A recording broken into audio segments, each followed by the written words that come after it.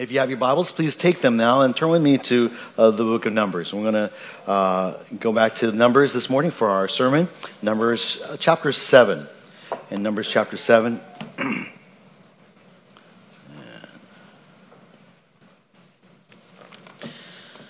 This involves the dedication offering of the leaders for the altar at the building of the tabernacle. So it is a long chapter.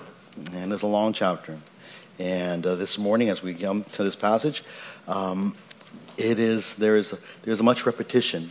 And if you remember, the Word of God was written down, and many people do not have the written Word for them. So the Word of God, especially as recorded by Moses, was regularly read out loud publicly. And so as people would hear the Word of God, they would be able to understand and what the purpose of the Word of God, what it was trying to accomplish in their lives. And so that's why in this passage we see so much repetition. And even though I know you can read it, but I want to read it for us in its entirety at the beginning of our sermon. And that means I'll have less time to do the explanation of the Word of God, but the reading of the Word of God is so much better, even better than my explanation. My explanation being possibly having error, but God's Word has no error. So I want to read for us all of chapter 7, and just try to, as you listen to it read, think about how it would be to be the people of God in wandering in the wilderness, hearing this word as it was read to you by Moses or by the leaders of Israel. Okay, Numbers chapter 7. We read this as the word of God. Now on the day that Moses had finished setting up the tabernacle, he anointed it and consecrated it with all its furnishings and the altar and all its utensils. He anointed them and consecrated them also. Then the leaders of Israel, the heads of the fathers' households, made an offering. They were the leaders of the tribes. They were the ones who were over the numbered men. When they brought their offering before the Lord, 6 covered carts and 12 oxen, a cart for every 2 of the leaders, and an ox for each one. Then they presented them before the tabernacle. Then the Lord spoke to Moses, saying, "Accept these things from them, that they may be used in the service of the tent of meeting. And you shall give them to the Levites, to each man according to his service." So Moses took the carts and the oxen and gave them to the Levites. 2 carts and 4 oxen he gave to the sons of Gershon, according to their service. And 4 carts and 8 oxen he gave to the sons of Merari, according to their service, under the direction of Ithamar, the son of Aaron the priest. But he did not give any to the sons of Kohath, because theirs was the service of the holy objects which they carried on the shoulder. The leaders offered the dedication offering for the altar when it was anointed. So the leaders offered their offering before the altar. Then the Lord said to Moses, "Let them present their offering 1 liter each day for the dedication of the altar." Now the one who presented his offering on the first day was Nahshon, the son of Amminadab, of the tribe of Judah. And his offering was 1 silver dish whose weight was 130 shekels, 1 silver bowl of 70 shekels, according to the shekel of the sanctuary, both of them full of fine flour mixed with oil for a grain offering, 1 gold pan of 10 shekels full of incense, 1 bull, 1 ram, 1 male lamb 1 year old for a burnt offering, 1 male goat for a sin offering, and for the sacrifice of peace offerings, 2 oxen, 5 rams, 5 male goats, 5 male lambs 1 year old. This was the offering of Nahshon, the son of Amminadab. On the second day, Nathanael, the son of Zuar, leader of Issachar, presented an offering. He presented as his offering 1 silver dish whose weight was 130 shekels, 1 silver bowl of 70 shekels, according to the shekel of the sanctuary, both of them full of fine flour mixed with oil for a grain offering, 1 gold pan of 10 shekels full of incense, 1 bull, 1 ram, 1 male lamb 1 year old for a burnt offering, 1 male goat for a sin offering, and for the sacrifice of peace offerings, 2 oxen, 5 rams, 5 male goats, 5 male lambs 1 year old. This was the offering of Nathanael, the son of Zuar. On the third day, it was Eliab, the son of Helon, leader of the sons of Zebulun. His offering was 1 silver dish whose weight was 130 shekels, 1 silver bowl of 70 shekels, according to the shekel of the sanctuary, both of them full of fine flour mixed with oil for a grain offering, 1 gold pan of 10 shekels full of incense, 1 young bull, 1 ram, 1 male lamb 1 year old for a burnt offering, 1 male goat for a sin offering. And for the sacrifice of peace offerings, 2 oxen, 5 rams, 5 male goats, 5 male lambs 1 year old. This was the offering of Eliab, the son of Helon. On the fourth day, it was Eliezer, the son of Shadir, leader of the sons of Reuben. His offering was 1 silver dish whose weight was 130 shekels, 1 silver bowl of 70 shekels according to the shekel of the sanctuary, both of them full of fine flour mixed with oil for a grain offering. 1 gold pan of 10 shekels full of incense, 1 bull, 1 ram, 1 male lamb 1 year old for a burnt offering, 1 male goat for a sin offering. And for the sacrifice of peace offerings, 2 oxen, 5 rams, 5 male goats, 5 male lambs 1 year old. This was the offering of Eliezer, the son of Shadir. On the fifth day it was Shelumiel, the son of Zurishaddai, leader of the children of Simeon. His offering was 1 silver dish whose weight was 130 shekels, 1 silver bowl of 70 shekels according to the shekel of the sanctuary, both of them full of fine flour mixed with oil for a grain offering, 1 gold pan of 10 shekels full of incense, 1 bull, 1 ram, 1 male lamb 1 year old for a burnt offering, 1 male goat for a sin offering, and for the sacrifice of peace offerings, 2 oxen, 5 rams, 5 male goats, 5 male lambs 1 year old. This was the offering of Shelumiel, the son of Zurishaddai. On the sixth day, it was Eliasaph, the son of Deuel, leader of the sons of Gad, and his offering was 1 silver dish whose weight was 130 shekels, 1 silver bowl of 70 shekels according to the shekel of the sanctuary, both of them full of fine flour mixed with oil for a grain offering. 1 gold pan of 10 shekels full of incense, 1 bull, 1 ram, 1 male lamb 1 year old for a burnt offering, 1 male goat for a sin offering. And for the sacrifice of peace offerings, 2 oxen, 5 rams, 5 male goats, 5 male lambs 1 year old. This was the offering of Eliasaph, the son of Deuel. On the seventh day, it was Elishama, the son of Ammihud, the leader of the sons of Ephraim. His offering was 1 silver dish whose weight was 130 shekels, 1 silver bowl of 70 shekels according to the shekel of the sanctuary, both of them full of fine flour mixed with oil for a grain offering, 1 gold pan of 10 shekels full of incense, 1 bull, 1 ram, 1 male lamb 1 year old for a burnt offering, 1 male goat for a sin offering, and for the sacrifice of peace offerings, 2 oxen, 5 rams, 5 male goats, 5 male lambs 1 year old. This was the offering of Elishama, the son of Ammihud. On the eighth day, it was Gamaliel, the son of Pedazur, leader of the sons of Manasseh. His offering was 1 silver dish whose weight was 130 shekels, 1 silver bowl of 70 shekels, according to the shekel of the sanctuary, both of them full of fine flour mixed with oil for a grain offering. 1 gold pan of 10 shekels full of incense, 1 bull, 1 ram, 1 male lamb 1 year old for a burnt offering, 1 male goat for a sin offering. And for the sacrifice of peace offerings, 2 oxen, 5 rams, 5 male goats, 5 male lambs 1 year old. This was the offering of Gamaliel, the son of Pedazur.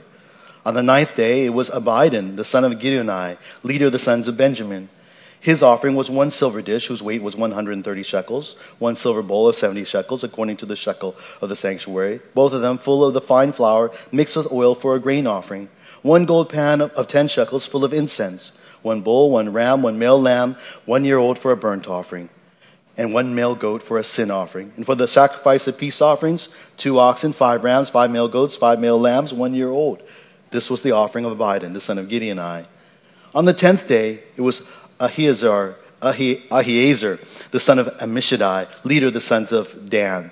His offering was 1 silver dish whose weight was 130 shekels, 1 silver bowl of 70 shekels, according to the shekel of the sanctuary, both of them full of fine flour, mixed with oil for a grain offering, 1 gold pan of 10 shekels, full of incense, 1 bull, 1 ram, 1 male lamb 1 year old for a burnt offering, 1 male goat for a sin offering, and for the sacrifice of peace offerings, 2 oxen, 5 rams, 5 male goats, 5 male lambs 1 year old. This was the offering of Ahiezer, the son of Ammishaddai. On the 11th day, it was Pagiel, the son of Ochran, leader of the sons of Asher. His offering was 1 silver dish, whose weight was 130 shekels, 1 silver bowl of 70 shekels, according to the shekel of the sanctuary, both of them full of fine flour mixed with oil for a grain offering. 1 gold pan of 10 shekels full of incense, 1 bull, 1 ram, 1 male lamb 1 year old for a burnt offering, 1 male goat for a sin offering, and for the sacrifice of peace offerings, 2 oxen, 5 rams, 5 male goats, 5 male lambs 1 year old. This was the offering of Pagiel, the son of Ochran. On the 12th day, it was Ahira, the son of Enan, leader of the sons of Naphtali. His offering was 1 silver dish, whose weight was 130 shekels, 1 silver bowl of 70 shekels, according to the shekel of the sanctuary, both of them full of fine flour mixed with oil for a grain offering. 1 gold pan of 10 shekels, full of incense. one bull, one ram, one male lamb, 1 year old for a burnt offering, one male goat for a sin offering. And for the sacrifice of peace offerings, 2 oxen, 5 rams, 5 male goats, 5 male lambs, 1 year old. This was the offering of Ahira, the son of Enan. This was the dedication offering for the altar from the leaders of Israel when it was anointed. 12 silver dishes, 12 silver bowls, 12 gold pans, each silver dish weighing 130 shekels, and each bowl 70. All the silver of the utensils was 2,400 shekels according to the shekel of the sanctuary. The 12 gold pans full of incense, weighing 10 shekels apiece, according to the shekel of the sanctuary. All the gold of the pans, 120 shekels. All the oxen for the burnt offering, 12 bulls. All the rams, 12. The male lambs, 1 year old with their grain offering, 12. And the male goats for a sin offering, 12. And all the oxen for the sacrifice of peace offerings, 24 bulls. All the rams, 60. The male goats, 60. The male lambs, 1 year old, 60. This was the dedication offering for the altar after it was anointed. Now when Moses went into the tent of meeting to speak with him, he heard the voice speak to him from above the mercy seat that was on the ark of the testimony, from between the 2 cherubim. So he spoke to them. This is the word of God. Amen.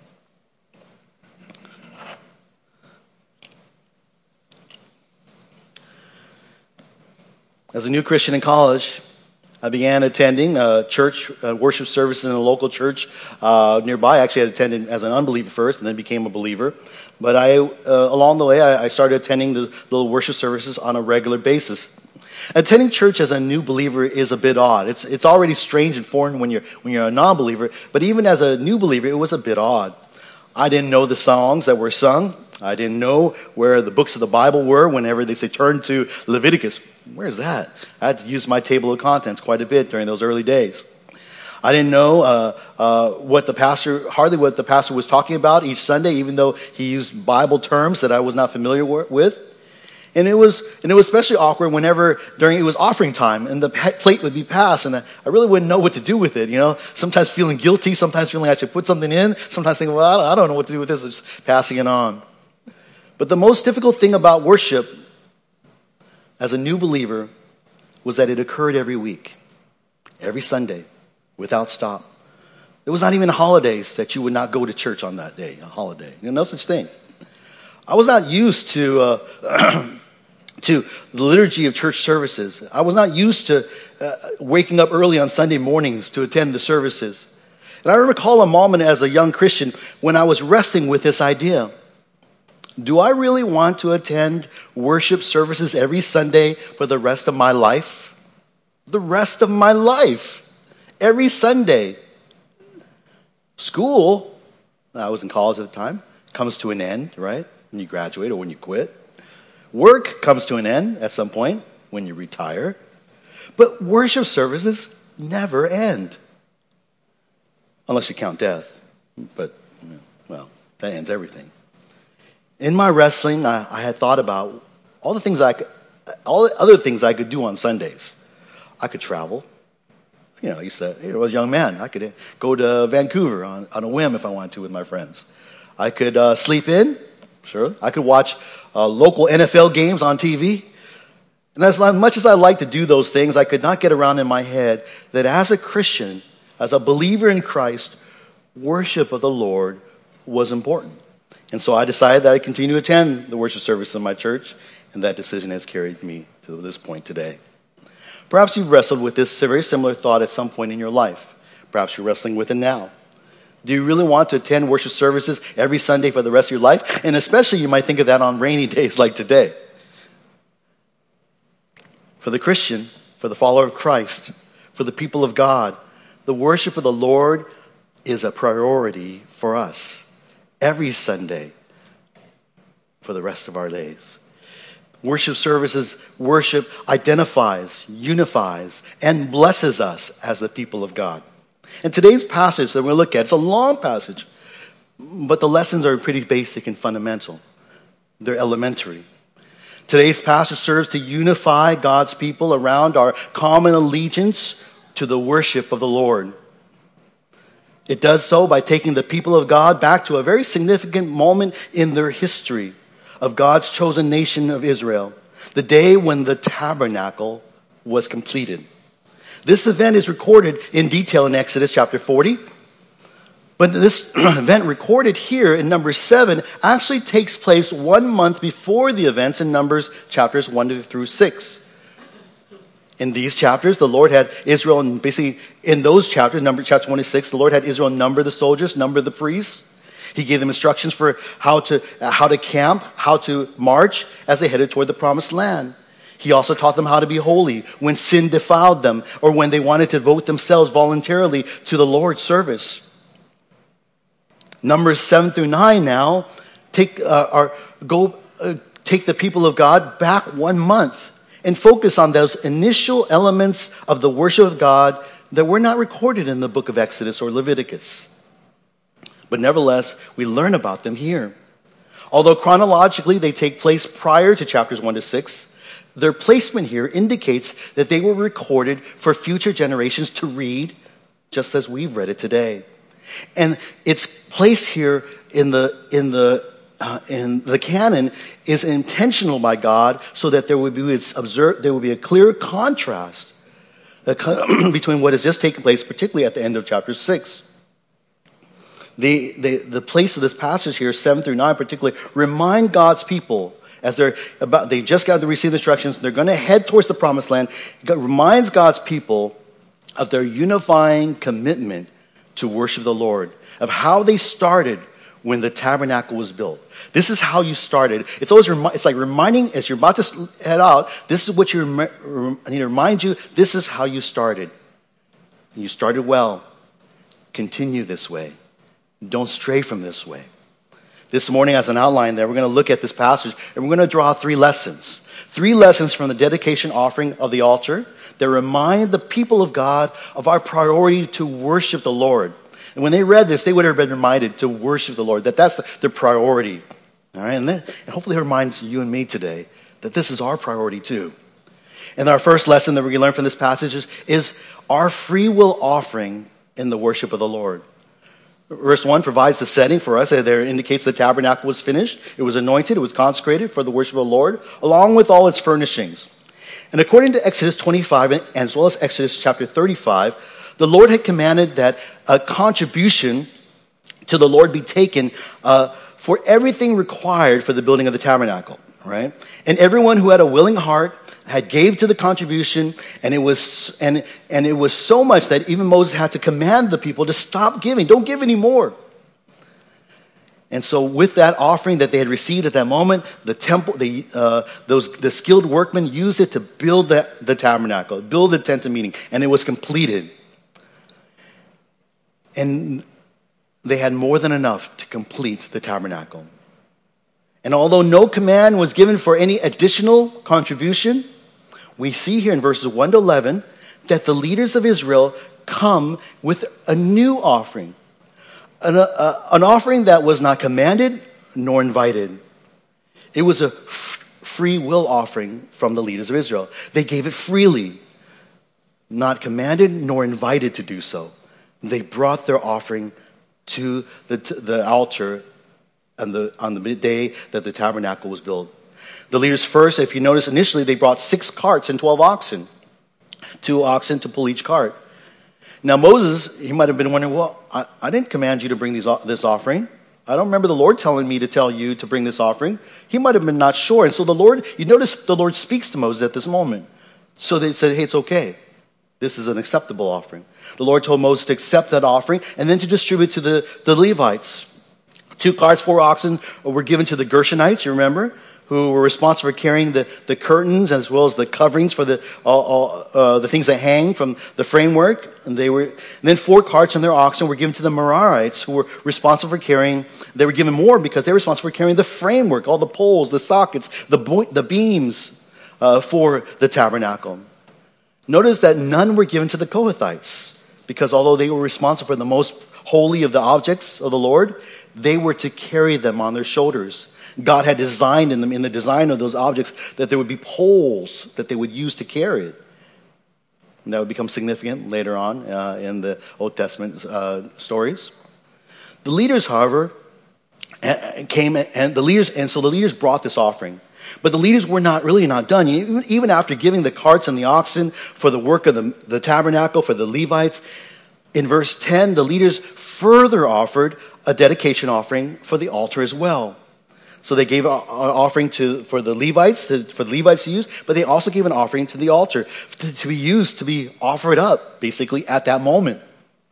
And once again, Moses is like, well, I didn't command you to bring this offering. And this is important because, we don't want to do things for the Lord that he necessarily didn't ask for, right? And so it's just like, say, Nadab and Abihu offering strange fire and then getting killed for that. So here they are bringing this offering, and the Lord again speaks to Moses, instructing him to how to then present the offering. And he tells them 1 leader per day was to present their dedication offering. And that would be detailed in the next section. But the main lesson from this that we draw out is this, that the actions of the leaders of Israel, these are leaders who represented the tribes, each leader represented each tribe, they set an example for the people of God. These leaders gave to the Lord what was neither invited nor commanded, but was in accordance with the various offerings that had already been instructed in the book of Leviticus. They gave of their own accord. They gave spontaneously. They gave generously. They gave freely. And of course, what they gave was what the Lord had given them. Remember, it was when they left Egypt that the Lord had caused the Egyptians to give them all the gold, silver, and clothing to the Israelites. So that these Israelites did not leave, though they were a nation of slaves, they did not leave empty-handed. They left Egypt rich with wealth. The leaders' offering to the Lord reflected their understanding that everything they had, their gold, their silver, their clothing, and especially their lives, were given to them from the Lord. God gave them these things, and when they gave it back, they acknowledged that God had given them all these things. They willfully gave of themselves for the worship of the Lord. And that's the lesson for the people of God. And we too, as the people of God, ought to give ourselves freely to the worship of God. All that we have, our possessions and our lives, our souls, are from the Lord who delivered us. And we ought to freely give of our lives to the worship of Him. It's no mistake that despite the chronological difference, number 7 follows number 6, 24 to 27. That great the priestly blessing. It's because Israel was blessed by the Lord. The natural response of the people of God is then to worship Him. Brothers, sisters, as you recognize God's blessing in your saving you, do you give yourself freely? Do you give freely of yourself to the worship of the Lord? Or do you like, oh Lord, I'm coming and you owe me, I better get a 49ers victory this week. I used to think like that, but I had a different football team in mind. If I go to church, my football team will win. We give freely. There's no bargain. Like, oh Lord, if I do this, I scratch your back, you scratch my back. No, we let us give ourselves freely to the worship of the Lord. And if you have given yourself, your life to the Lord in worship, then you can give your money, and you can give your praises, and you can give your deeds, and you can give your time. That comes down to all of this reminds us that is the worship of the Lord a priority in our lives. And before you respond out of guilt, if they think, oh man, let me just encourage you to respond out of love. To reflect instead out of guilt, reflect upon the blessings of the Lord. The Lord has blessed you. The Lord keeps you. The Lord shines His face upon you. The Lord is gracious to you. The Lord lifts up His countenance upon you. The Lord gives you His peace. Will you not, because of all that, through Jesus Christ, worship the Lord? Yes. Let us worship Him freely, eagerly, voluntarily.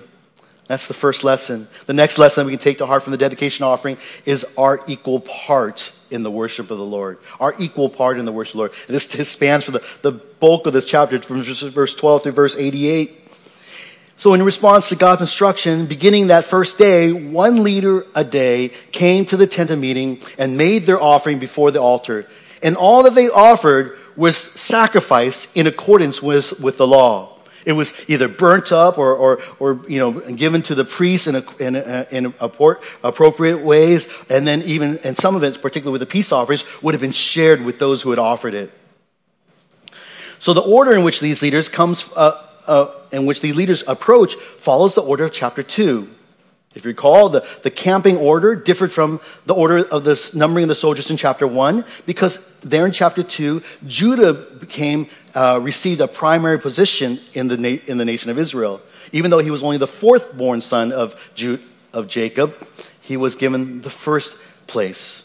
And that is because we remember there that from Judah would come all the future kings of Israel and ultimately the future Messianic king. So day 1, the leader of the tribe of Judah came and presented his offering. On day 2, the leader of Issachar came and presented his offering. And so on and so forth until day 12, when the leader of Naphtali came and presented his offering. Each day, each leader brought their offering. Each day, each leader brought, you'll notice, hopefully you caught it, an identical offering. No one offered anything different. They all had somehow discussed, probably talked about it together, and they all decided to bring an identical offering. And even in the identical offering, there is full of ritual detail in them. There's details that we don't have time to go into this morning. But the list is simple. It's 1 silver dish, 1 silver bowl, both filled with fine flour mixed with oil. Those were offered to be offered as a grain offering. 1 gold pan full of incense to be offered daily and day in, day and night at the altar of incense, as symbolizing the prayers of God's people.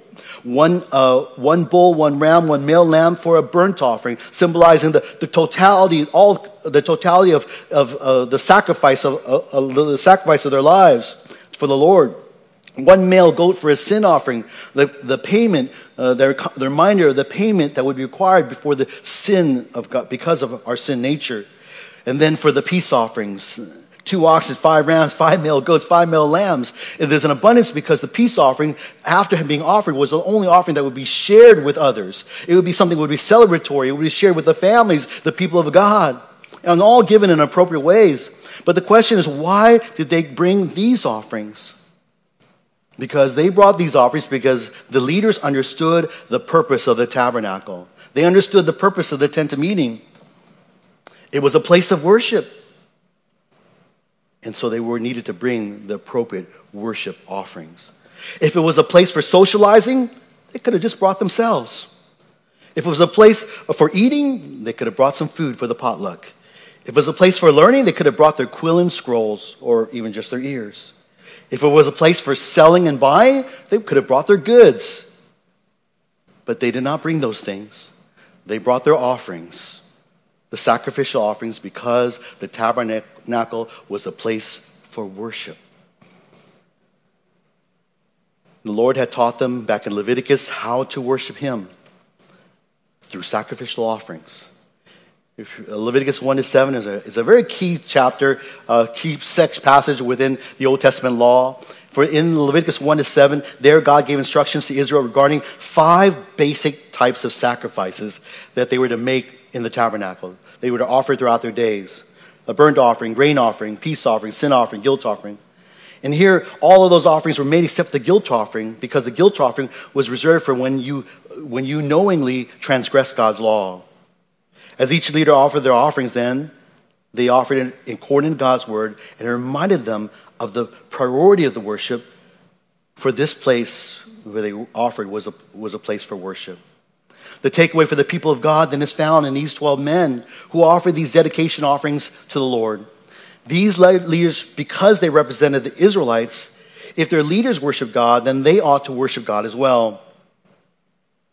The equal offering of each of these tribal leaders teaches God's people that every member of every tribe has an equal part, an equal responsibility. It's not even, but it's an equal privilege in the worship of God. No one is called to worship God more than the others, though they have different roles within their tabernacle worship.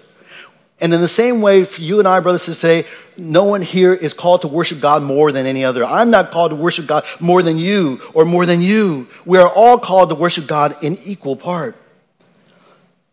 We're not to say, well, I'm not going to worship the Lord as much as that person does. We're all to do our part in worship. We're all called to worship Him. No matter who you are, if you belong to the Lord, you are to worship Him in spirit and truth. You're to present your bodies a living and holy sacrifice and all that flows from that. Let not a single soul of the people of God neglect their part in the worship of the Lord. That's the reminder for us as we see each of the leaders bring their equal offerings to the Lord. Everyone has a part. And we glean one final lesson from the dedication offering of the altar. They remind us of the priority of the worship of the Lord, and that is in verse 89, and that is God's presence. God's presence in the worship of the Lord. In the very last chapter of the very last verse of this chapter, we read the significant description of God speaking to Moses. Now, after all those offerings, the 12 days of offering, now when Moses went into the tent of meeting to speak with him, he heard the voice speaking to him from above the mercy seat that was on the ark of the testimony from between the two cherubim. So he spoke to him. And this was a fulfillment of what God had promised back in Exodus chapter 25, 21 to 22. It was the significance of the tabernacle was that there in the Holy of Holies, above the Ark of the Covenant, between the mercy seat where the two angels spread out their wings, God's presence would dwell. And there he would meet, and there he would speak to Moses. That God speaks to Moses, to Israel through Moses, is already an awesome blessing, right? But the significance of verse 89 is, and in light of the kind of the history, considering the history of God speaking to Moses, is the location now in which God speaks to Moses. You think about it. Where did God speak with Moses first? On Mount Sinai, burning bush. Remember that? I bet you that's a good CEF lesson. There's a truth there. God just revealing himself to Moses. God's revelation is an announcement of his deliverance. And even think about that in terms of the gospel, okay? But then there was, where did God, and it was and when God used Moses to deliver Israel, where did he go next? He dropped those same people back to Mount Sinai. It was at that same mountain on Mount Sinai after the Exodus that Moses there again went up to the mountain and spoke to the Lord, Exodus 19. But remember the restriction upon the people of God? The people, Exodus 19:12 talks about how the people had to stand back. They could not go up to the mountain lest they die. They could not touch the mountain. They had to stand a little bit of way as Moses went up to the mountain to speak with the Lord. But we also learn in Exodus 33, verse 7-9, I'm going to put it up for you. When not on Mount Sinai, if there was a period where they had to wander due to their sin, God would continue to meet and speak with Moses in a tent outside the camp. We see this in Exodus 33, 7-9. And for sake of time, I won't read it, but Moses used to meet with God in a tent. He even called it a tent of meeting. It's not the tabernacle, but it was the temporary tent of meeting. And he would go outside the camp. He would set up this tent, and there the Lord, he would go, and the pillar of cloud would come and descend at that place, and there God would speak with Moses and meet with Moses. So throughout up to this point, to the building of the tabernacle, God never dwelt among Israel. He never spoke in the midst of Israel, lest they all die because of their sin, right? He had to speak from a mountain that was holy to get off the same mountain. He had to speak outside the camp and at the tent because if they approached, they would die. And now we see when the tabernacle was completed, when it was consecrated, it all changed. Exodus 40, verse 34 to 35. Then the cloud, which was over the temporary tent of meeting, the cloud covered the tent of meeting, the tabernacle itself, and the glory of the Lord filled the tabernacle. And Moses was not able to enter the tent of meeting because the cloud had settled on it. And the glory of the Lord filled the tabernacle. After 12 days of dedication, Moses finally gets to go into the tabernacle. 12 days, the pillar of cloud, the glory of the Lord dwelt there. His presence was all of a sudden in their camp. And each day, offerings were made, sacrifices were made in accordance with Leviticus. And the people did not die. Right? Why didn't they die? They went on the mountain, they would have died. They'd gone to the tent that was outside the camp, they would have died. But now they don't die. And what's more, God is in their midst. God is in their midst. God is in the presence of his people. And he speaks to them among them. Their sins were now being covered by the offerings that God had instructed them to make. All completely covered on that altar in the tabernacle. And of course, you and I know, brothers and sisters, that all this finds its ultimate fulfillment in the New Testament in what John wrote. What's reflected in what John wrote in John 1:14. And the Word became flesh and dwelt among us. And we saw his glory, glory as of the only begotten from the Father, full of grace and truth. The glory that the Israelites saw when the pillar of cloud came and dwelt over the tent of meeting, and where God would speak and meet with Moses, that is now fulfilled in Jesus Christ, where the glory of God was manifest in this one single man, the Son of God, Jesus Christ, our Lord and Savior. And in him, God met through him, in him, God met with his people. God spoke to his people as Jesus spoke truths of the Lord, from God. And he was full of grace and truth, and people saw and met and worshiped God through and in Jesus Christ. All who belong to him continue to draw near because Christ is at the center of our worship. God dwells in the midst of his people, not in this building, okay? If you all left here, if nobody was here, in a sense, there's not like God's glory is particularly here in any sense. But wherever you and I go as his people, God is there, for his Spirit dwells within us through faith in Jesus Christ. And wherever God's presence is, that is where, remember, whenever God's people saw God's glory, do you know what they did? They worshiped because they knew that God was present among them. And brothers and sisters, with those who have believed in Jesus Christ, God is present in among his church and his people. And when we remember this, we ought to respond in worship as well. It's through faith in his death and resurrection, Christ's death and resurrection, that we can draw near and worship the Lord. And if you have not yet placed your faith in Jesus Christ, I invite you today for the forgiveness of your sins, that you place your faith and trust in Jesus who died in your place, that you would acknowledge your sin and acknowledge your need for a Savior, that you acknowledge that Jesus is that Savior, that through him you may have your sins forgiven and approach God in fellowship, in worship, and knowledge of him. Well, leaves just questions for us, a question for you to think about. The dedication offering for the altar of the tent of meeting teaches us, the God's people, of our priority to worship the Lord.